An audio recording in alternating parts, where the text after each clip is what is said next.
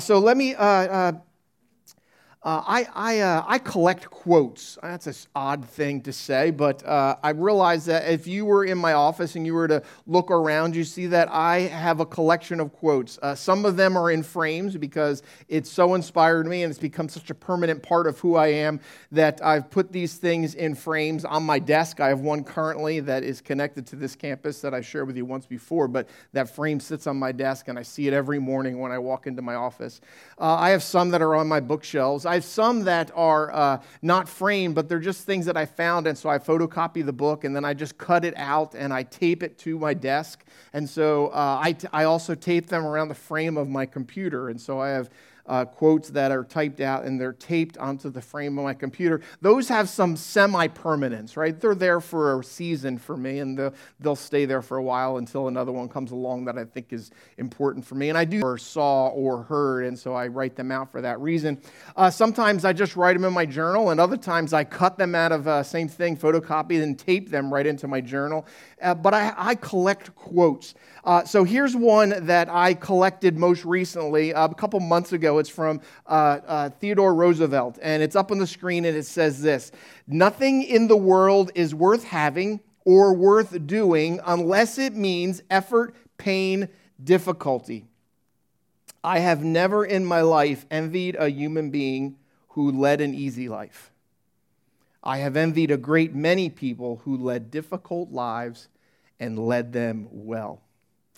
So the reason that quote stood out to me, and the reason that I collected that, is that one of the questions that I have been often asked over the last year is, so how are you doing?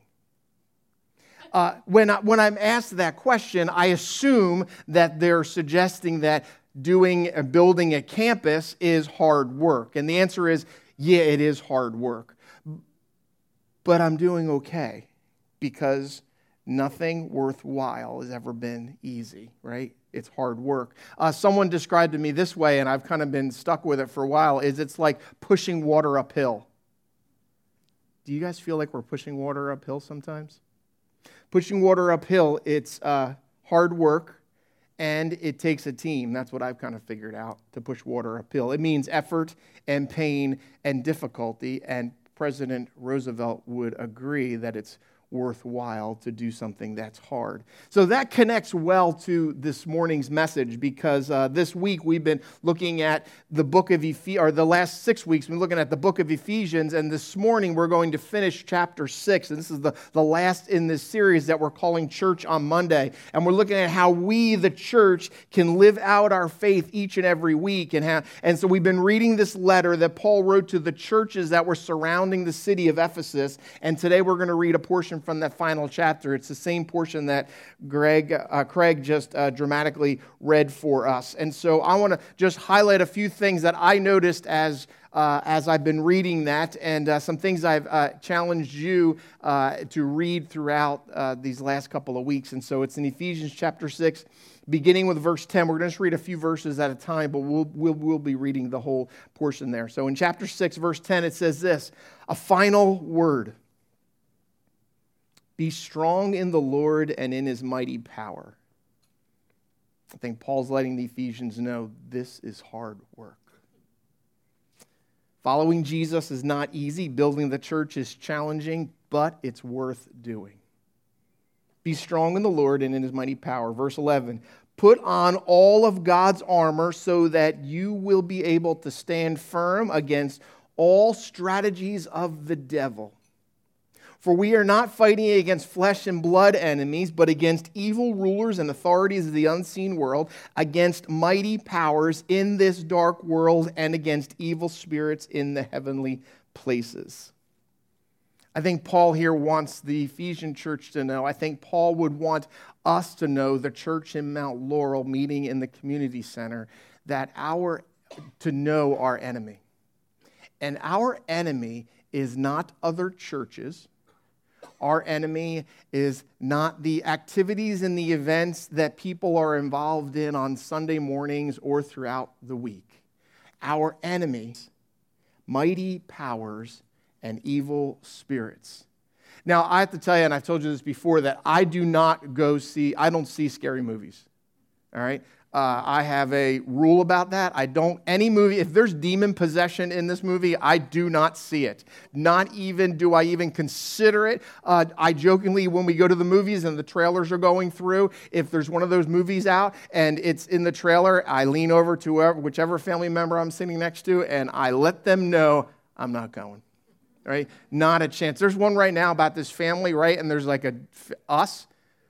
No way, no way, no way, no way, all right?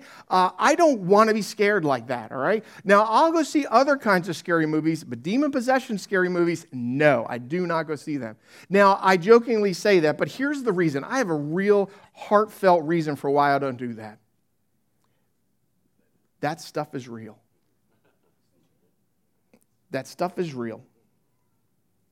I don't watch those movies because we are in a spiritual battle with unseen principles and powers. And I don't want to be entertained by that. Because those powers, though they will not be able to beat us, our own mere human efforts are not enough. And Paul is letting the church know that it is not enough to go into these battles alone. To go into these battles without God's forces and God's armor on our side. It's for real. Now, at the same time, I think that we have to be careful that we can't so emphasize that and be so concerned for that we spend all of our time concerned with evil spirits, because I don't think that's healthy either. As a matter of fact, I stole that idea from C.S. Lewis. I think he knew what he was talking about. Up on the screen, he says, there are two, and this is from the Screwtape Letters, which is probably my favorite C.S. Lewis book, even more than The Lion, the Witch, and the Wardrobe, for those of you who like that. Screwtape Letters is mine. There are two equal and opposite errors into which our race can befall about the devils. Now, Screwtape Letters is really about two people who are writing letters back and forth to each other concerning spiritual forces. One is to disbelieve in their existence. It's a mistake, Lewis says, to disbelieve in the existence of spiritual forces.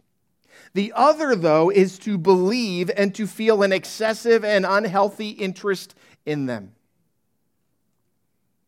They, talking about evil forces, talking about Satan and his demons, they themselves are equally pleased by both errors and hail a materialist, one who doesn't believe at all, or a magician, one who believes wholeheartedly and focused on it, that they're satisfied with either result. So my conclusion in these verses is that the enemy will do anything possible, will do everything possible to thwart God's plan. This is why it's so hard. It's not only because the 21st century is a post-Christian culture. It's because the enemy, the forces that are fighting against us, do not want to see the church grow, and they do not want to see the church healthy.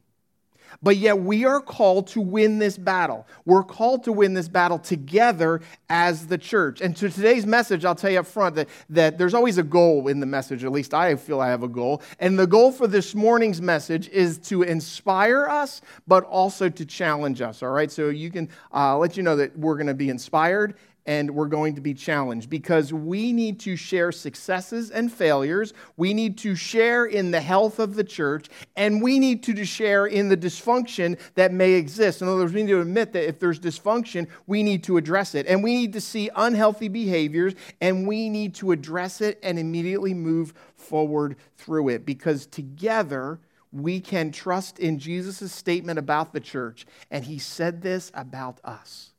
He said, I will build my church, and all the powers of hell will not conquer it.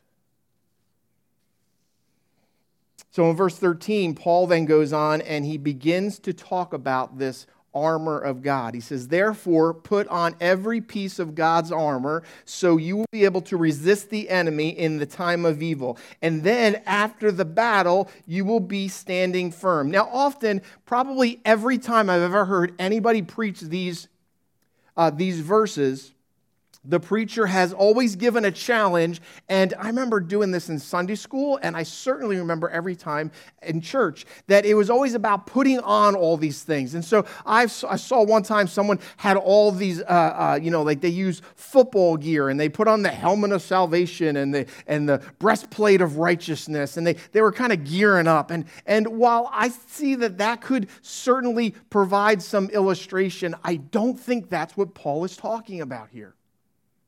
See, I imagine that Paul, who's a prisoner when he's writing this letter, he's chained to a Roman guard. And Paul seems to be the kind of guy that just could have a conversation with anybody. So I can imagine being chained to the Roman soldiers that Paul just got into conversation. He said, "What is that?" He's not a soldier himself, but he would be interested in those things, right? Because he's got nothing else to be interested in. So what does that belt do for you? What does that helmet do for you? And so as he's writing this letter to the Ephesians, he's going, you know what?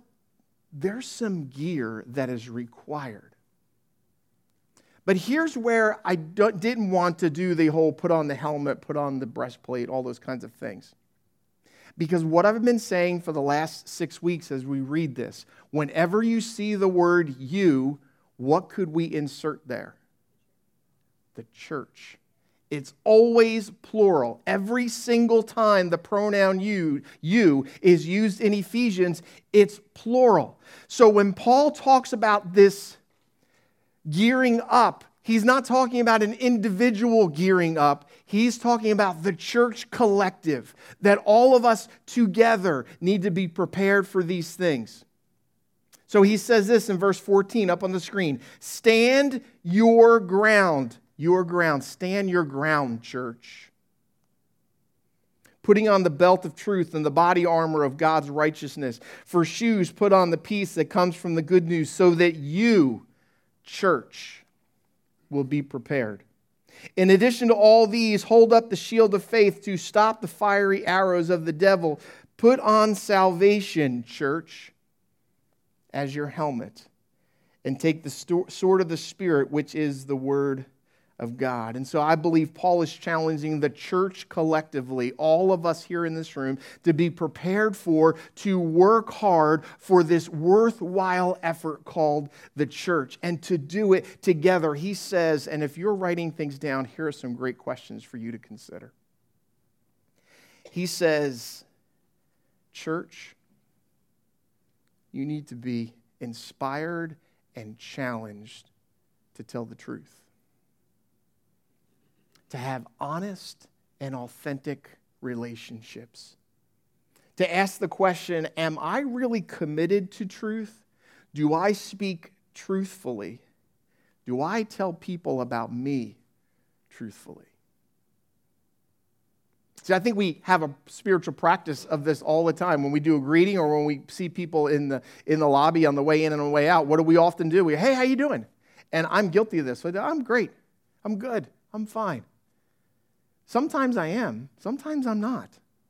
Now, I know that in the hallway on the way to the restroom, you really don't want me to unload all of the stuff that's in my life. But at the same time, if we're a community speaking truth to each other, imagine the kind of unity that can be developed and created. The kind of atmosphere that someone walking off the street coming in for the first time would say, there's something unique about this place. Those people have a level of honesty I've never seen before. So Paul says, speak the truth. He says that we should have righteousness. Now, that's a church word. If we wanted to not make it a church word, Paul would say you need to have right living. You need to be living right. Paul's letting us know that a good life is the best defense. It's about guarding our hearts from harm. It's about doing the right thing will make our lives better. I always remember that, I think it was my mom told me this. My mom listens to these, so I have to be really careful. All right? Hi, Mom. So I think it was my mom who one time said, if you tell the truth all the time, you don't have to remember what you said. Right? And I was like, I'd prefer to not do that because I don't want to tell my mom the truth. It's not true, Mom. We're going to edit that, Corey. So am I active in right living? Even when making the hard, difficult decisions when an easier path is available. It's about having difficult conversations. That's what right living is. It's about having difficult conversations. It's about making hard choices now that will make a better life later. So Paul says we need to have truthful conversations. We need to have a right living. And then he says peace. Right? He says peace. It's put on the peace that comes from the good news. What is peace? It's unity with God and humanity. That's what peace is. Interesting, I noticed that if we are living truthfully and if we're living right, peace is more easily established.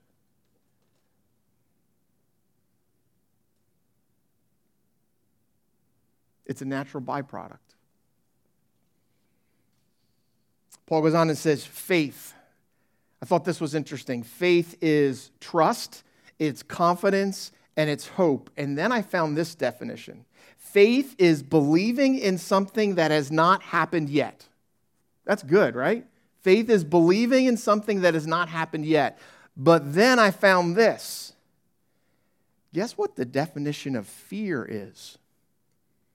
Believing in something that has not happened yet. So that led me to the question, do I believe in faith or fear? Am I putting my faith in God or am I putting my faith in fear? Am I putting my faith in the outcome, putting my faith in God for the outcome or in fear? So Paul says faith. Then Paul says salvation, right? And he says, in addition to all these things, where are we at? Put on salvation as your helmet. A reminder of our transformation. And a reminder that Jesus is transforming all of us. Every person. That means that Jesus is going to be leading some people differently than me in this process of transformation. But do I see that God is transforming people? Do I recognize that Jesus is working in someone else's life? And when I do, that means that I should have a different attitude possibly towards that person. Because if I see them as worthy enough that Jesus would die for them, how does that change the way I see people? And then Paul says this. He says, and take the sword of the Spirit. Now, when I was in Sunday school, that was always the coolest one. You're like, oh, finally we're getting to swords, right? Because that sounds pretty aggressive. And I was always told that the Bible was the sword of the Spirit because it's talking about the Word of God, right? Sounds right. And so I was like, all right, great. Now I can use the Bible as a weapon. Perfect. Except I don't believe that's what Paul's talking about. See, whenever the Word of God is talked about, it's about words. It's about, in Genesis chapter 1, it says that God spoke light. And light existed. And it says that Jesus was the Word of God. And so to live with the Word of God as my sword, am I believing and speaking and living out God's Word in my life? See, it's not enough to just read or study. The Word of God needs to be lived out in my life.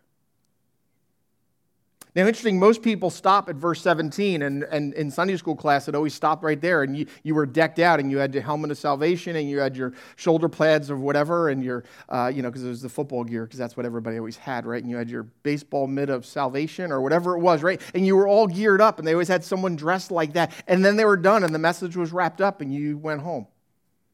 Except that there's one more piece. See, Paul has one more piece. See, in some of your Bibles, verse 18 is a new paragraph, but in the original Greek, there were no paragraphs. And so the translators would have to determine by the context and by the tense of the Greek word whether or not it should be a new paragraph. And in this case, often our Bibles are wrong. And the verse 18 is a new paragraph. But Paul intended verse 18 to be the next sentence. So it's up on the screen. It says this: pray in the Spirit at all times and on every occasion. Stay alert and be persistent in your prayers for all believers everywhere. And so Paul talks about prayer here. He says that prayer is this communication with God. It's our ability to live out these other attitudes are all impacted by prayer. And Paul says that our prayer needs to be constant and intense and unselfish. And get this, prayer is the only piece of armor the church has that's aggressive in nature. All the other pieces are meant to defend. Prayer is our greatest weapon, and sadly, it's probably the weapon we use the least. I believe that's why it isn't often included in our spiritual warfare weapon list, because our prayer efforts are so inferior.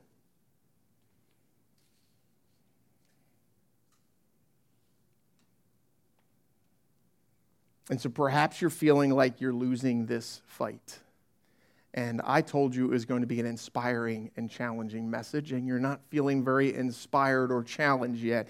And maybe you feel like you've hit some roadblocks, and you've stumbled, and you've felt emotionally and mentally and spiritually drained, and you've been disappointed by results, whatever those results may be, whether it's your family or your work life or your church life, and you just feel... Have you heard of Eric Moussambani? Eric Moussambani was an Olympic swimmer from the small country of Equatorial Guinea. It was I think it's the 2002 Olympics. He was 20 years old, and he was elected to represent his country in the Olympics and represent in the 100-meter swim. Here was the challenge for Eric. He had never swum 100 meters in a row, and he had barely trained at all for the event.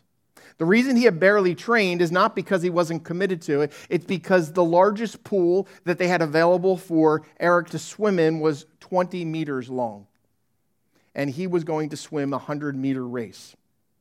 He only was given access to the pool on occasion because the pool had other uses as well.